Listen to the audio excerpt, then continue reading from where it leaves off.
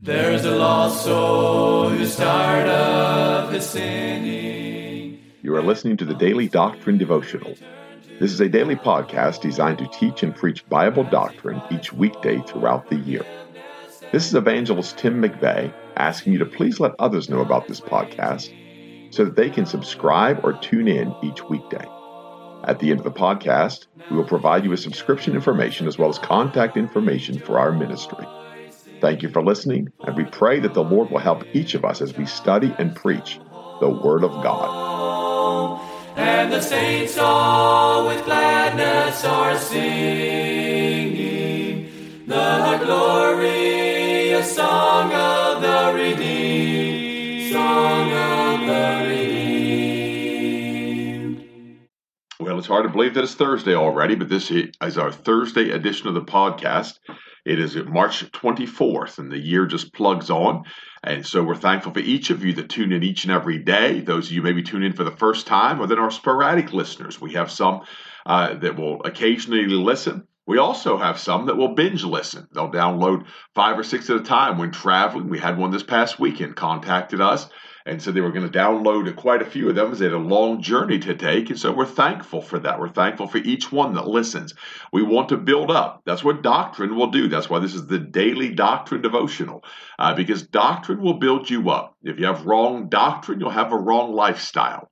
If you have the right doctrine, you'll have a right lifestyle. If you believe the Word of God, you'll live right. If you don't believe the Word of God, you won't live right. And so that's what doctrine will do for us. That's the purpose of this podcast. We will be this week, Lord willing, on Sunday. We're going to be at the Lebanon Independent Baptist Church. That's in Lebanon, Pennsylvania. You can Google that. It's right downtown. And so we'll be there, Lord willing, for the 10:30 service and the 6 p.m. service as well. Pastor Elwood Heller is the pastor there. Been pastors since they moved the church into town. And moved it right downtown on the street corner with good visibility and a good location. And so he's been the pastor there now for over 10 years. And we're certainly thankful for he and the church there for having us in. And so we look forward to be with those folks on Sunday. And if you are not going to church on Sunday, you need somewhere to go to church, you feel like driving to Lebanon, Pennsylvania, we'll be glad to have you. Would you pray for those services? Pray that God will use us in those services in Lebanon. We're back in Psalm 17 again on this Thursday. And I'm going to just start where I left off last time. And he says in verse 8 then of the Psalms, keep me as the apple of the eye. Hide me under the shadow of thy wings from the wicked that oppress me, from my deadly enemies who compass me about. Now, there's 4 things that we need to look at here. 2 of these we've talked about in other podcasts. 1, we've gone into detail, and I'll just briefly brush on that. The other one, tomorrow, Lord willing, we'll deal with it a little bit more extensively. But the first 2 things I want to look at today, he says, keep me as the apple of the eye, hide me under the shadow of thy wings. Now, the Word of God told us in the book of Deuteronomy that Israel would be the apple of his eye. And so we know the Word of God told us that. In chapter 32 of Deuteronomy, verse 10, he found him in a desert land and in a waste howling wilderness. He led him about, he instructed him, he kept him as the apple of his eye. And so the Lord is speaking of these things. He's speaking of when he separated the sons of Adam, set the bounds of the people according to the number of the children of Israel, for the Lord's portion is his people. Jacob is the lot of his inheritance. And so he tells you this is the descendants of Jacob. This is the one he found in the wilderness. This is in that waste howling wilderness. He led him about. He instructed him, he kept him as the apple of his eye. So this is the descendants of Jacob that the Word of God speaks of here. We see it again mentioned in the book of the Lamentations. Lamentations chapter 2. And in verse 17, the Lord hath done that which he hath devised. He hath fulfilled his word that he had commanded in the days of old. He hath thrown down and hath not pitied. And he hath caused thine enemy to rejoice over thee. He hath set up the horn of thine adversaries. Their heart cried unto the Lord. O wall of the daughter of Zion, let tears run down like a river day and night. Give thyself no rest. Let not the apple of thine eye cease. So again, now he speaks of this term with Zion. He speaks this of descendants of Jacob, and he tells them to let not the apple of thine eye cease.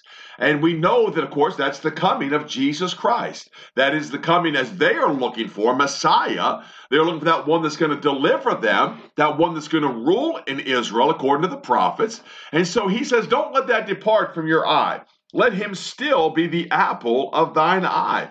Zechariah in chapter 2, the word of God again deals with that same statement. And again, I marvel at just how the Lord just continually reveals the word of God through statements, through words. Every word of God is pure.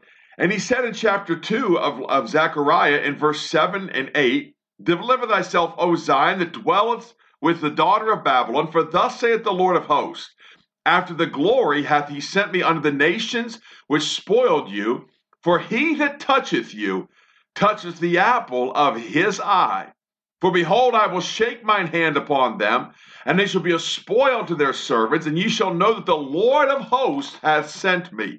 So now he's dealing with when Jesus Christ does come, when Messiah has come to Israel, and the enemies rise up against Israel, they'll be touching the apple of his eye.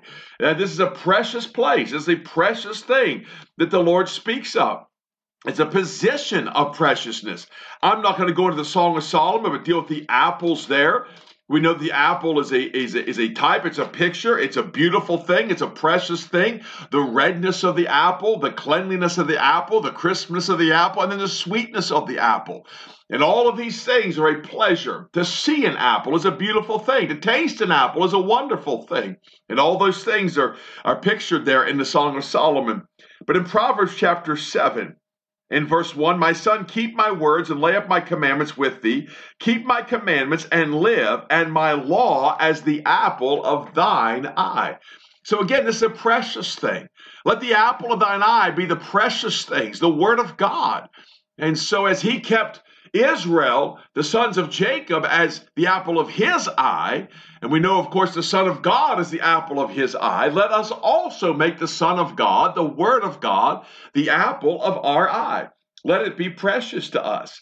Now, again, the passage we read not only talk about the apple of the eye, he says, hide me under the shadow of thy wings. Now, the psalmist mentions that several times, Psalm 63, and verse 6 and 7, he says, when I remember thee upon my bed and meditate on thee in the night watches, because thou hast been my help, therefore in the shadow of thy wings will I rejoice. And so we see that in Psalms 63 and 7, that he's the shadow of his wings. We see in Psalm 63 and verse 7, we see the shadow of his wings.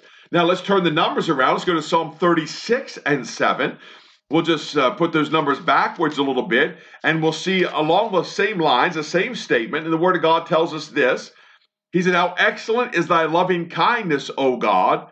Therefore the children of men put their trust under the shadow of thy wings.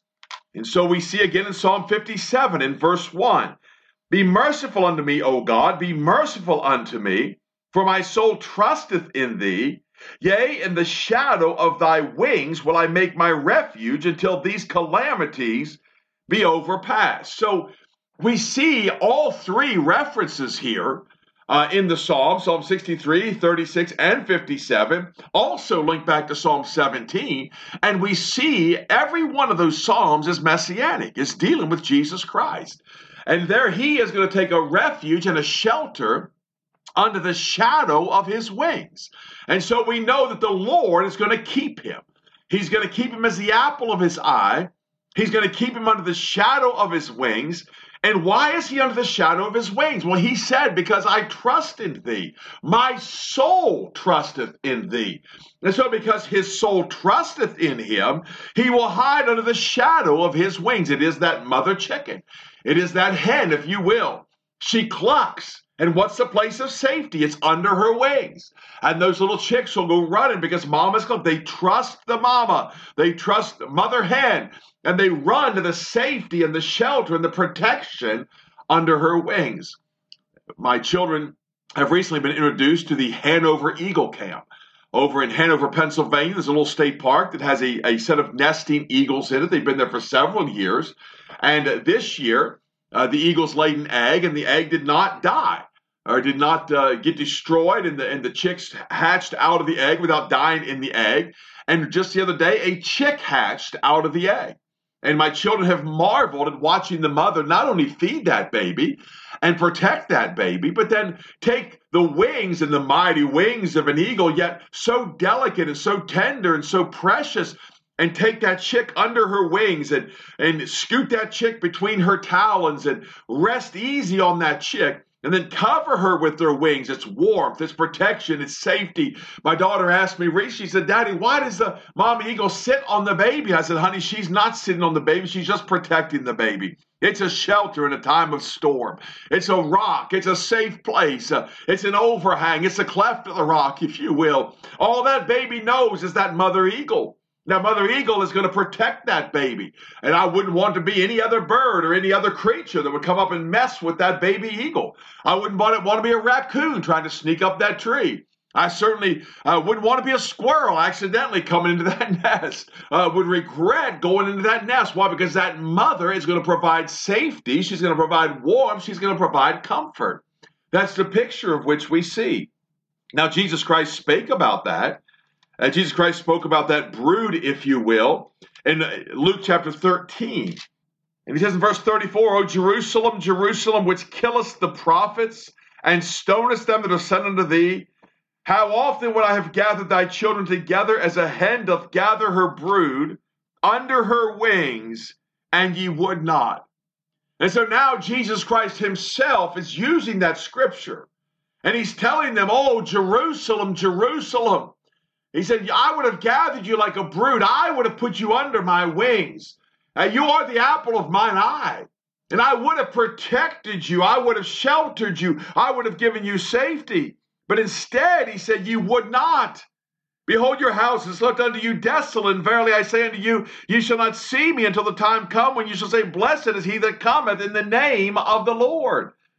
Matthew 23, Jesus Christ, the same story, if you will, just a different place in the Gospels.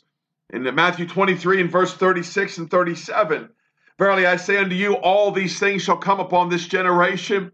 O Jerusalem, Jerusalem, thou that killest the prophets and stonest them which are sent unto thee, how often would I have gathered thy children together, even as a hen gathereth her chickens under her wings, and ye would not. Again, he said, ye would not. And the Lord wanted to gather them. The Lord wanted to protect them. The Lord wanted to give them safety. He wanted to give them shelter. He wanted to nurture them under his wings. And he sent prophets to them to tell them, to warn them, and to point to him. And they stoned the prophets. They killed the prophets all the day long. And I like how he used that word stonest. Why? Because the all-knowing Savior knew they were still going to stone men that came in his name. They not only past tense stoned the prophets, they present tense stoned the prophets. They crucify our Savior, and then we see them stone Stephen. We know Paul was stoned several times. We know that according to the scripture, left for dead. Stephen died when he was stoned. Why? Because they stoned the prophets. They're still stoning the prophets. And then we see the oppression. And again, that word oppress. Verse 9, from the wicked that oppress me. We've talked about that previously in the scripture. And I won't expound on that greatly, just read a couple of verses, but we know that the oppression is often of the poor. Many times the word of God talks about the oppression being of the poor, those that have no choice, those that have no help, those that have no freedom. In verse 9 of his Exodus 3, he says, now therefore, behold, the cry of the children of Israel has come unto me, and I have also seen the oppression wherewith the Egyptians oppressed them. And because of that, the Lord told the children of Israel, Leviticus 25, in the law of God, in verse 17, ye shall not therefore oppress one another, but thou shalt fear thy God, for I am the Lord your God. He reminds them again in Deuteronomy chapter 24, in verse 14, thou shalt not oppress an hired servant that is poor and needy, whether he be of thy brethren or of thy strangers or in thy land within thy gates. At his day thou shalt give him his hire, neither shall the sun go down upon it, for he is poor, and settleth his heart upon it. Lest he cry against thee unto the Lord, and it be a sin, and it be sin unto thee. And so we see that you don't oppress that poor man. He's looking for that day's wage. Don't let the sun go down on that. And as he set his heart to receive that wage, and how many times have people set their heart, the bills can be paid, the mortgage can be caught up, our debts can be settled. They set their heart on that, and yet the men of this world oppress them. They oppress them by withholding the money, withdrawing the money. The wicked oppress on every hand. And so we see the Word of God has told us about oppression. And we're not to oppress the poor ourselves. We're to love the poor. We'll have the poor with us always. But he said this, from the wicked that oppress me. What is the context there? Keep me as the apple of the eye. Hide me under the shadow of thy wings from the wicked that oppress me. So where do we hide from the wicked? Under the shadow of the Lord's wings, the great provider. He that is able to do above and beyond anything we could ever understand.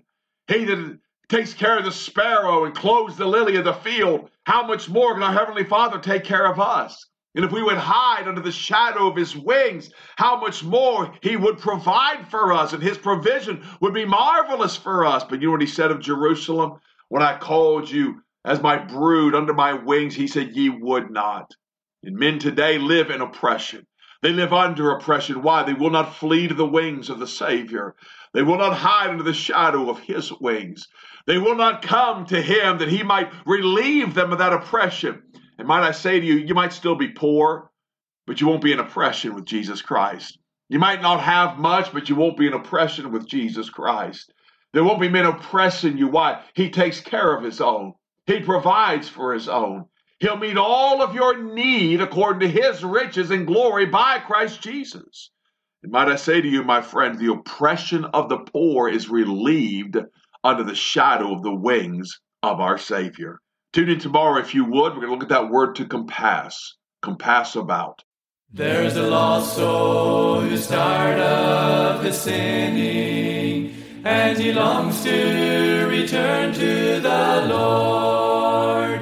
As he cries for forgiveness and mercy, God is waiting. You have been listening to the Daily Doctrine Podcast with Evangelist Tim McVeigh.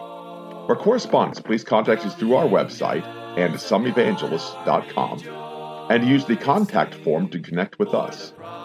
You may also subscribe to the podcast through our website or search for Daily Doctrine Evangelist Tim McVeigh on iTunes, Google Podcasts, Spotify, Audible, or Amazon. To write to us, please use our church address, which is Manasseh Community Baptist Church, 70 Back Hollow Road, Blaine, Pennsylvania, 17006. Thank you for listening, and we pray that the Lord will help each of us as we study and preach the Word of God. Don't forget to subscribe and tune in tomorrow. And remember to look up, for your redemption draweth nigh. There only was strife. Now the angels of God are rejoicing, for the prodigal child has come home, and the saints all with gladness are singing the glorious song of the redeemed.